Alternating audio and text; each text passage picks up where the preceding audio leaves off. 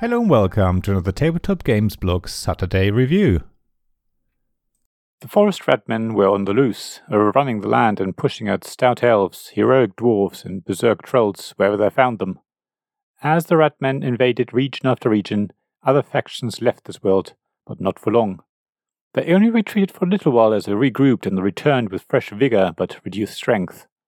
The battle was on, and there wasn't much room for everyone on the map. After all, it was a small world by Days of Wonder. Yes, this game is from 2009, so over 10 years old now, and I would venture to call it a classic. It was one of the first modern board games I learned, and the second game I taught to our daughter, who really enjoyed playing it with me. Small World is very easy to teach and quite quick to learn. You choose one of the factions available, take the relevant tokens and start placing them on the map, spreading from one region to an adjacent region, placing additional tokens when pushing out already placed factions or conquering more difficult terrain, such as mountains, until you run out of your faction's tokens. Then you can the regions you control and get points, before it's the next player's turn. It's all about area control and really straightforward. Factions are randomly revealed in an offer row, and each faction gets a randomly chosen special ability. That's where the forest ratmen come in. Ratmen have a specific ability just by themselves, but the forest part gives them bonus points when they conquer forest regions. The mix of faction and special ability creates a huge amount of variety and therefore replayability, sometimes leading to funny combinations, which is what makes Small World so much fun to play. You never know what combination might come out next. There's a lot of player interaction in the game, because the map all of you are trying to conquer is very small indeed, hence the name of the game. It means that you can't avoid knocking out other players' tokens. However, as everyone has to do this, it doesn't feel quite as brutal as it might seem. In fact, it does allow 2 or more players to work together and try and stop the player who is in the lead. I say is in the lead, but in fact nobody knows for sure who is winning, because points are kept secret and are only revealed at the end of the game. So it's very possible to beat up the wrong player, either intentionally or by mistake, so bear that in mind.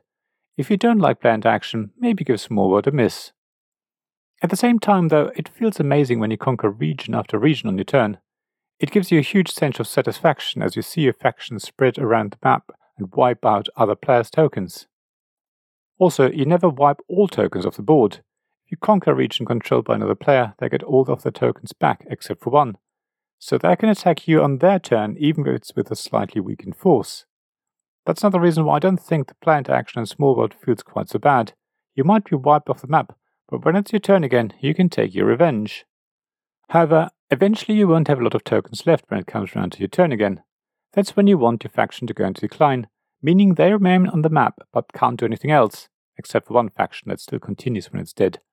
You score points one more time, but then immediately pass to the next player.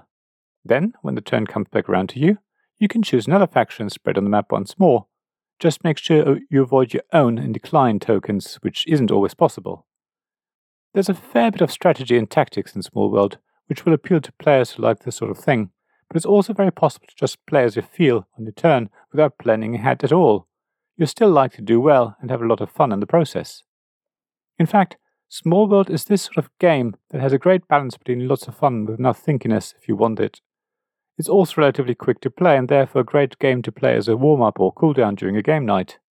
There are also plenty of expansions adding more factions and other mechanisms, but the base game alone should keep you busy for quite some time to come.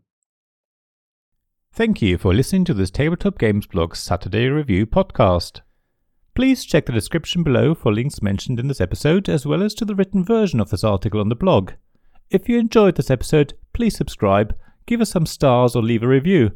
Please also tell your friends about me, and if you want to offer financial support, check out my Patreon and Ko-fi pages, links to which you'll find in the blog at tabletopgamesblog.com.